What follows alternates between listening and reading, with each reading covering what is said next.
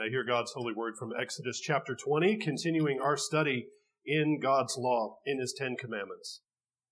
And God spoke all of these words, saying, I am Yahweh your God, who brought you out of the land of Egypt, out of the house of bondage. You shall have no other gods before me.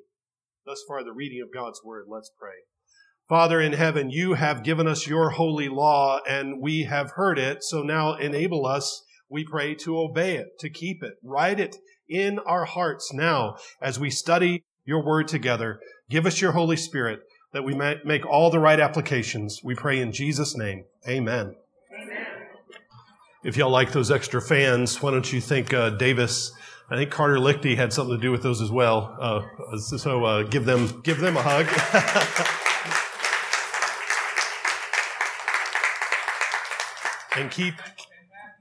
And Matthew Adams. Okay, we want to make sure everybody gets included. At the same time, keep praying that we won't need them much longer, that we can be in a climate-controlled, comfortable place. But I'm very thankful for this space now. I recently read the story of Mark Landis, who is a simple man in his 60s who lives in Laurel, Mississippi, who also happens to be one of the most notorious art forgers in the world. And he's never made a penny off of his forgeries, and he's never been prosecuted. Though he is a fantastic painter. He studied at the Art Institute of Chicago, and he has this amazing ability to perfectly replicate other artists' paintings. And for some reason that's not clear to anybody, and he's never taken the time to explain, he began donating his forgeries to museums and churches. From the 80s to the early 2000s, Mark donated hundreds of works of forged art to smaller museums in mid-sized cities who didn't carefully authenticate the works that he donated. First of all, because they were smaller museums. Second of all, because they were gifts. Why would you authenticate a gift? And all in all, he tricked 60 museums in 20 states. The crazy thing is he never actually broke any laws. If he sold the art, or even if he accepted a tax deduction for his gifts, there may have been grounds to prosecute. But instead, this guy went around the country giving away free, fake paintings to museums at his own expense. And there's no law against that. You can do that. You can do that. But his benefit was zero, which is kind of hilarious to me in a darkly humorous way. Why would you take all this time to do this and to donate this bad, these fake, they were actually very beautiful, but very fake forged art. This is a pretty good illustration of idolatry. An idol is anything that is a forgery, a fake, a bad facsimile that is exalted as a replacement of the true and living God. But it doesn't actually do anyone any good. An idol has no value. It brings no benefit to anyone. Anything that you exalt to worship and serve, anything that you think has the power to bring you joy and peace and deliverance, that is not the triune God, is an idol. An idol is useless. It is vain. It is as pointless as the art of Mark Landis. Idolatry is not like exchanging the God of creation for some God or something of slightly lesser value, not like getting the generic laundry detergent rather than the brand name laundry detergent. It's not like getting the Walmart basketball shoes instead of the Air Jordans, because the Walmart basketball shoes are still shoes. They still fit on your feet. You can still wear them. Idolatry is not just replacing God with something of slightly lesser value. Idolatry is the attempt to dethrone the triune God of creation and put in his place a sorry, sad, pathetic, counterfeit substitute that has none of his power to save, none of his power to defend or heal, none of his authority, none of his wisdom or goodness or might. Idolatry is living with a cheap knockoff that has no upside. It has no value, and it has big penalties that come with it. The prophet Jeremiah put it this way. He said, speaking for God, "My people have committed two evils. They have forsaken me, the fountain of living waters, and hewn themselves cisterns, broken cisterns that can hold no water. Idolatry is really two sins. It's first forsaking the fountain of sweet water that is God and replacing him with a broken cistern, a broken jar, a broken bowl that does nothing for you. It can't hold water. We think of idolatry primarily as worshiping images, of bowing down before statues of old gods of the ancient world. But the Ten Commandments identify three different forms of idolatry in the first three commandments. The first form of idolatry that is prohibited is covenantal idolatry. Have no other gods before me, the first commandment says. That first form of idolatry is breaking covenant with the God of creation, ignoring his word, and entering into a covenant, aligning with and identifying with false gods. That's covenantal idolatry, breaking covenant with God and his word, and creating covenant with a false thing that can't save. The second form of idolatry in the Ten Commandments is liturgical idolatry. He says, do not make graven images. That's entering into false worship. That's engaging in pagan worship practices. Faithful worship has always been word-based worship. All throughout history, from Genesis forward, faithful worship is word-based. It's never been image-based. And yet, even in the church, we have been plagued with image-based worship for a couple thousand years. But faithful worship has always been word-based, and the second commandment forbids liturgical idolatry, worshiping before an idol. The third commandment addresses practical idolatry. Do not take the name of your Lord in vain. Do not carry his name in an empty way. That has to do with hypocrisy, treating the name of God that has been placed on you as if it were nothing. So in the first three commandments, we get three kinds of idolatry. We have covenantal, liturgical, and practical. And so what that means for us is in our study in the Ten Commandments, we're going to spend the first 3 weeks talking about idolatry and looking at three different forms of idolatry, which should be really useful because at the center of every one of our problems, at the center of every conflict, at the center of every struggle is an idol. The core of every sin and every struggle is an idol. Something we've exalted as God that cannot save and can only hurt us. And so we'll look at these in turn. The first commandment begins like this, just as I read a moment ago. We read in Exodus 20, once again, God spoke all these things saying, I am Yahweh your God who brought you out of the land of Egypt, out of the house of bondage. This is the context for the whole law of God. God's commandments are delivered at Mount Sinai in the context of deliverance. The God who is the lawgiver is the God who is the deliverer. The one who saves you is the one who now has the authority to direct your life. He says, I delivered you out of the house of bondage. I delivered you out of Egypt. And now I have some things to tell you. I have some commandments for you. And this is the order of things as God relates to his people Israel. And as he writes their story, first they're in slavery under darkness, buried in Egypt. God defeats the false gods of Egypt, and he resurrects his people out of that deathly bondage. He makes them pass through the waters of the Red Sea, and now he speaks his laws to them. This sequence is important. First, they are rescued, they pass through the water, and then he speaks his laws to them. They, together with their children, are brought out of death, given new life, brought through the waters, and constituted as a people as he speaks to them. You, people of God, have passed through a similar story. That's your script as well. That's your life story. You have been rescued. You, together with your children, have been rescued out of darkness and bondage and delivered into light. You have passed through the waters of baptism, and now God speaks to you. Jesus has rescued you, and now he has the authority to speak to you. That's not legalism to do what Jesus says now. The one who rescued you has authority over you. And if you do what he says, that's not bondage. That's not legalism. That's obedience. That's life. Now, God could have spoken his laws to them through Moses back in Egypt. He could have spoken his law first and then saved them. But that would have given us a very different story of redemption. The way he demonstrates it shows us that first he saves us, then he gives us his law. Well, what does that mean? Well, it means that the law is not a means to redemption.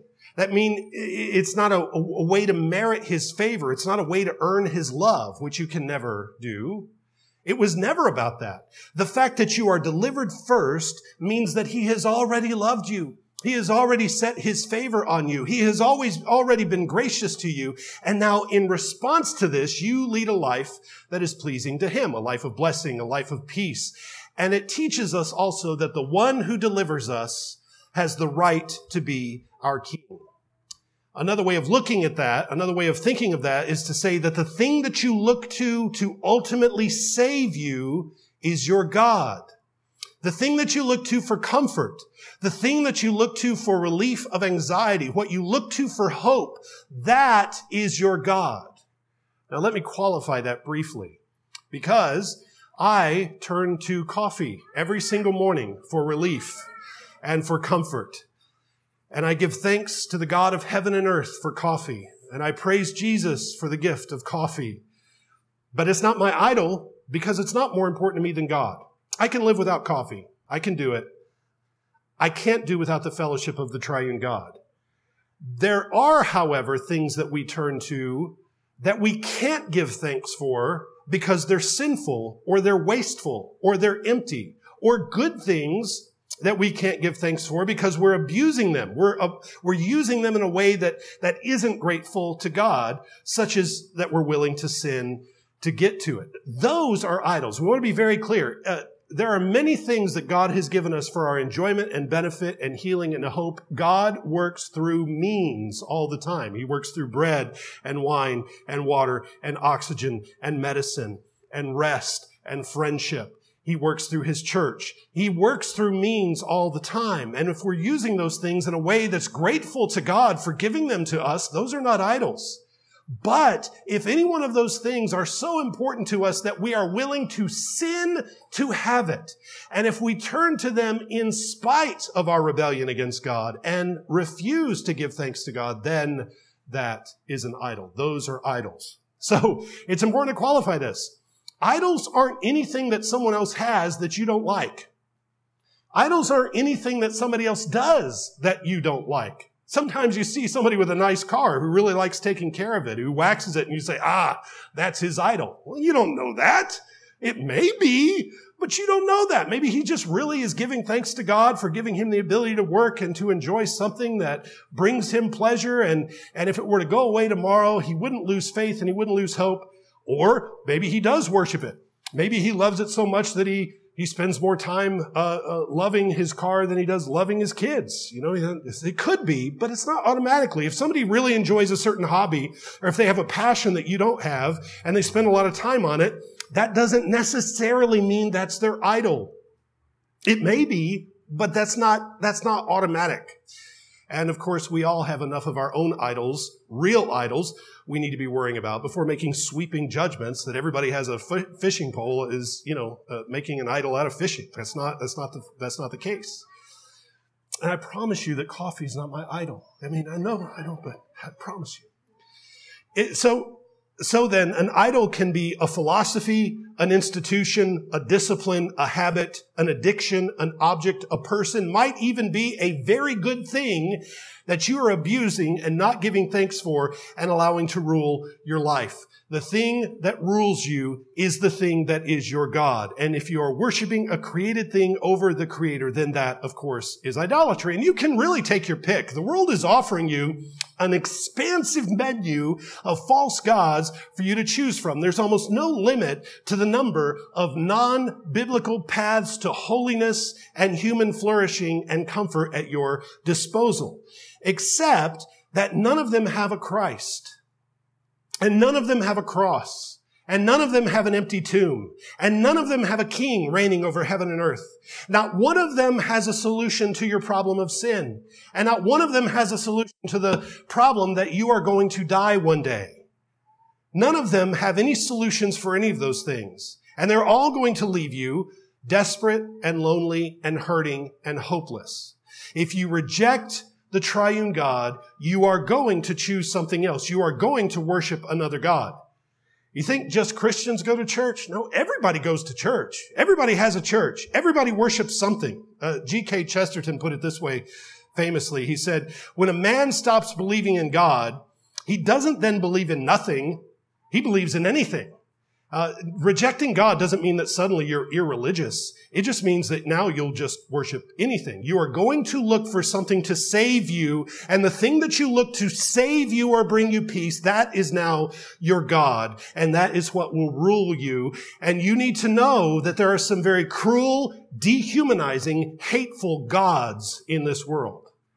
And the Bible uses the word gods, small g. God uses the word gods. He says in verse 3, you shall have no other gods before me. In these commandments, Yahweh doesn't hesitate to use the word gods, powers. The Hebrew word is Elohim. Elohim is the word for power or authority. When he says, you shall have no other gods before me, he says this recognizing that there are small g gods in the world. There are other authorities that we are tempted to worship. So the word Elohim is kind of a generic word, just meaning ruler, power, authority. So that's why throughout the Bible, if the word Elohim is used for the God of creation, there are all other words around it. So it's my God, my Elohim, Elohim of Abraham, God of Abraham, Yahweh Elohim.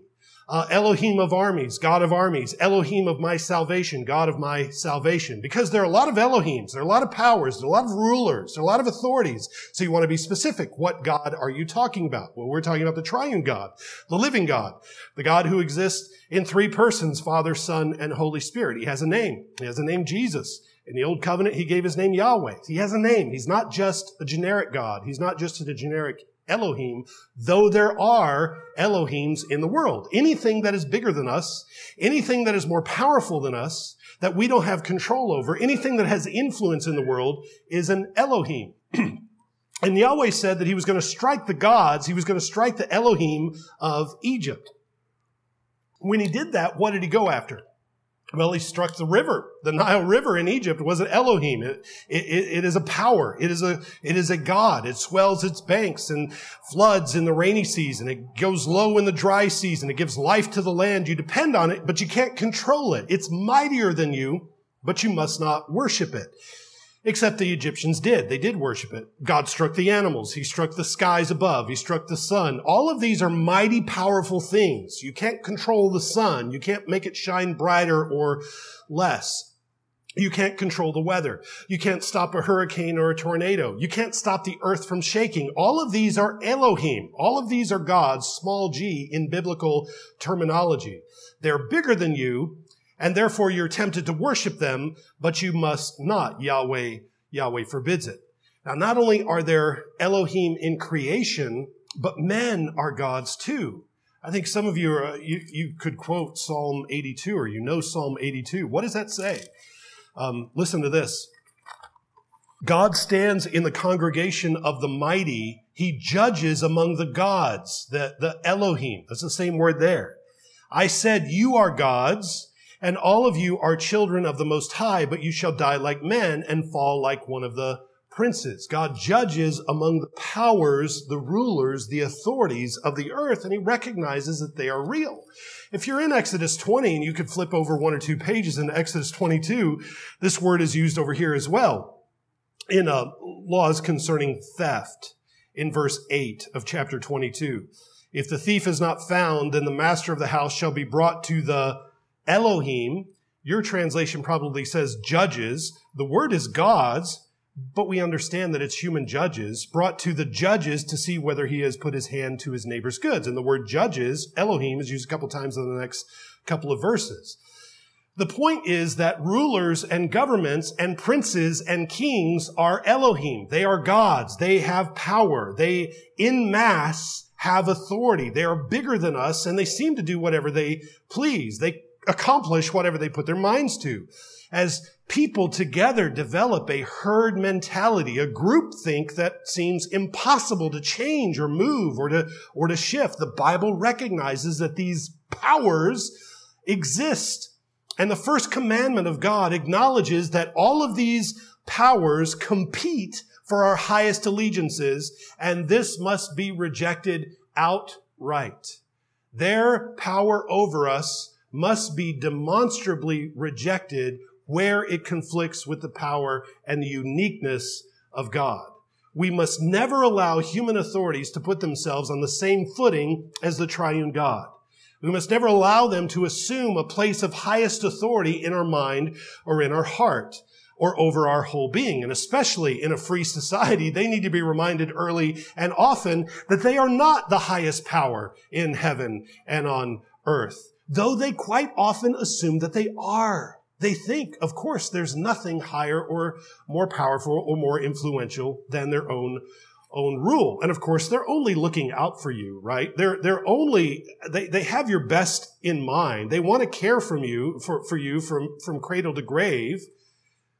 They're just trying to do what's best for you. Well, God has given them authority, and for that authority, honor and obedience is due, but it's not absolute authority. And where their rule over us opposes God's rule over us and infringes upon God's authority, it is our duty to oppose them. The first commandment requires that the uniqueness of God's ultimate final authority be maintained above all false Elohim and all real Elohim, all gods. We do not elevate any other gods before his face, making them equal to God. We must not, and that is forbidden. Now, you know that Yahweh delivered the law through Moses to the people at Mount Sinai, where Israel was constituted as a nation. But that generation that received God's law died in the wilderness. And then 40 years later, before the next generation goes into the land of promise, Moses reviews the 10 commandments and he preaches sermons based on God's law. And those sermons are collected in the book we call Deuteronomy. So Deuteronomy not only gives us the law itself, but lots of application, a lot of preaching on the law. And so I want to refer to that in our study. Chapter 6 through 11 of Deuteronomy is all instruction and application from the first commandment, from the first law word. And it begins like this. If you want to join me over there, if you're following along, I'm just going to look at 2 places over there in Deuteronomy, and that's all. But I want to show you this, and you can read the whole section for yourself from Deuteronomy 6 to 11. The whole section of his instruction on the first commandment. But here's how he starts talking about the first commandment in chapter 6, verse 4.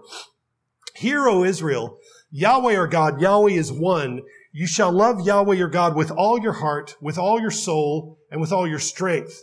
And these words which I command you today shall be in your heart.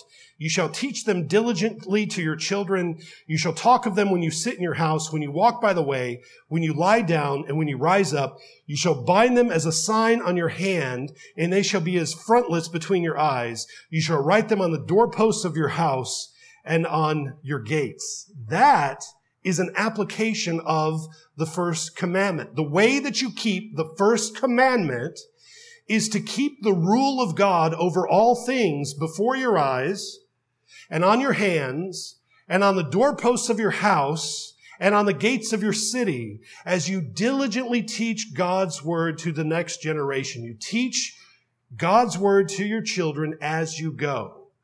As you get in the car and as you head out to the grocery store, you head out to the park, or you head out to the soccer field, you're teaching. Everything is a teachable moment.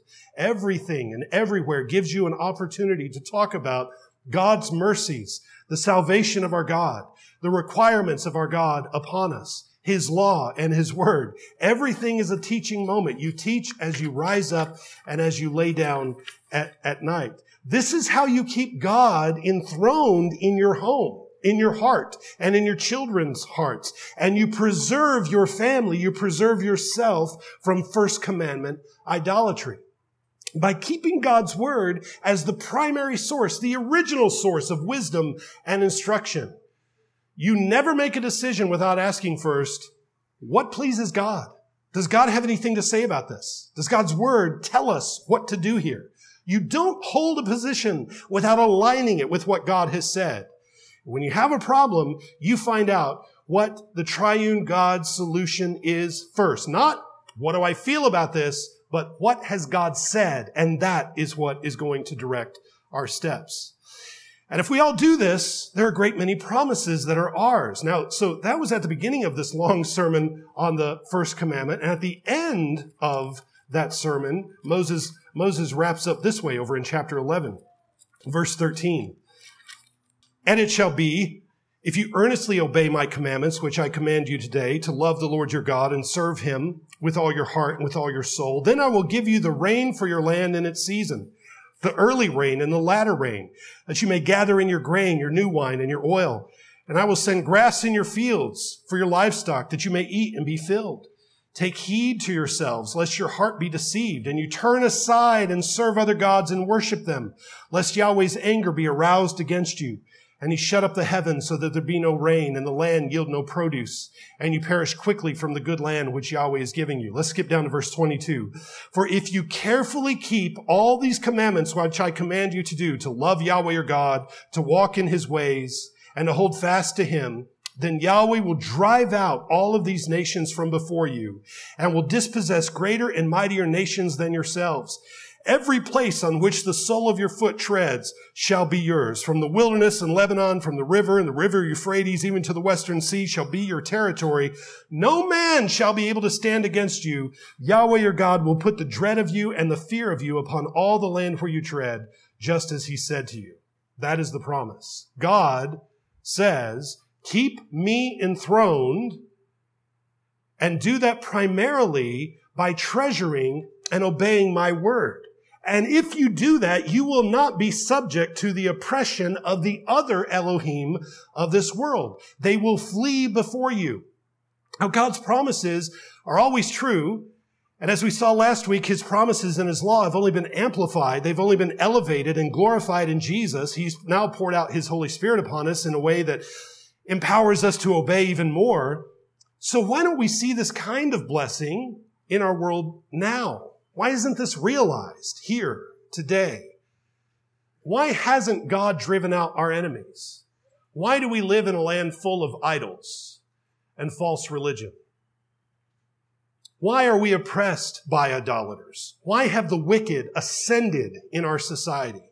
Why don't we possess the land? Why are we subject to so much frustration and powerlessness? Well, if we work backwards from the answer, we find out it's because we're not keeping the first commandment. Our problem is idolatry, and that problem is in the church. We're not taking seriously every word of God in the church. And again, idolatry is not just cars or money or football or fishing or careers. Idolatry is primarily grounded in ignorance of God's word.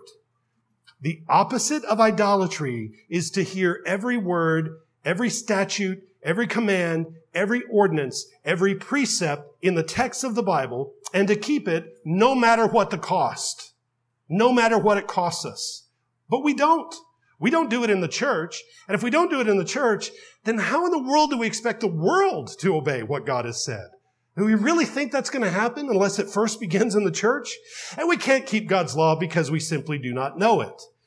We, as a generation, as a people, and y'all are above average. I'll give you that. You are above average. But in the church, in the Western world, we are biblically illiterate as a generation. In fact, a few generations of people are now biblically illiterate because for the last few decades, children are born into churches and they spend their years growing up in children's church where they color pictures of Noah's Ark and play dodgeball with the youth pastor, and they get superficial lessons. They aren't trained to know the Bible. They aren't trained to know how it fits together.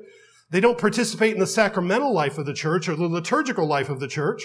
Most of them get a state education all week long. And then when they go to a secular college after graduating high school, the goal of their professors is to eradicate all of whatever wisp of faith that they have left. And they're done for. They're absolutely done for. We're not producing arrows for the hand of a mighty warrior. We're producing Nerf darts. We're training not soldiers of the cross.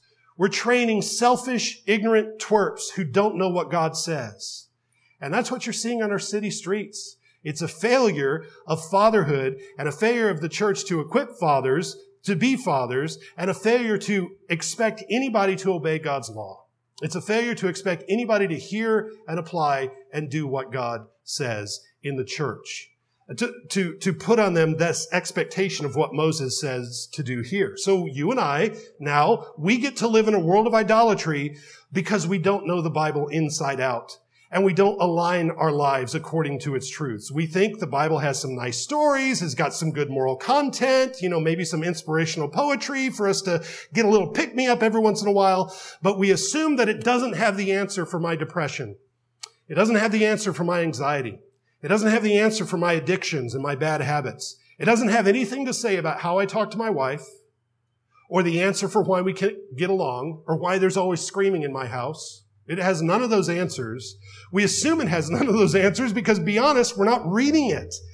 And we've committed idolatry by not knowing the Bible. Our thoughts are not being formed by God's word, and by enthroning him over all things, our thoughts are shaped by other voices, and we've given that over to them.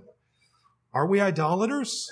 Well, come on. What are you talking about? We don't have any statues. We don't kneel down and pray to saints. We're not idolatries. No, not that way. But if we don't know the Bible and through the scriptures keep God enthroned over all, that's also idolatry. So the response and the answer to this is regular, systematic reading of God's word. Not just flipping open the Bible and seeing, if the Holy Spirit leads you to something today, which always happens to be a genealogy. If you just flip it open, you start reading something. Regular, systematic reading of God's word, hearing it in worship, singing it, getting good teaching as often as possible, then speaking it as you live it and as you obey it. That's the only way to have stability. That is the only way to have order in your life, in your home, in our society. And until we do that, we will only have more chaos. That is a given. Let's pray. Father in heaven, we pray that we would be, as your people who enthrone you over all things by applying, knowing, studying, living in your word. So we ask you to keep sending us your Spirit and fill us with your Spirit that we may keep your commandments. And that we pray that you would give us the grace and the ability to enthrone you, repent of our idolatry, and keep your word before us all of our days. We ask this in Jesus' name. Amen.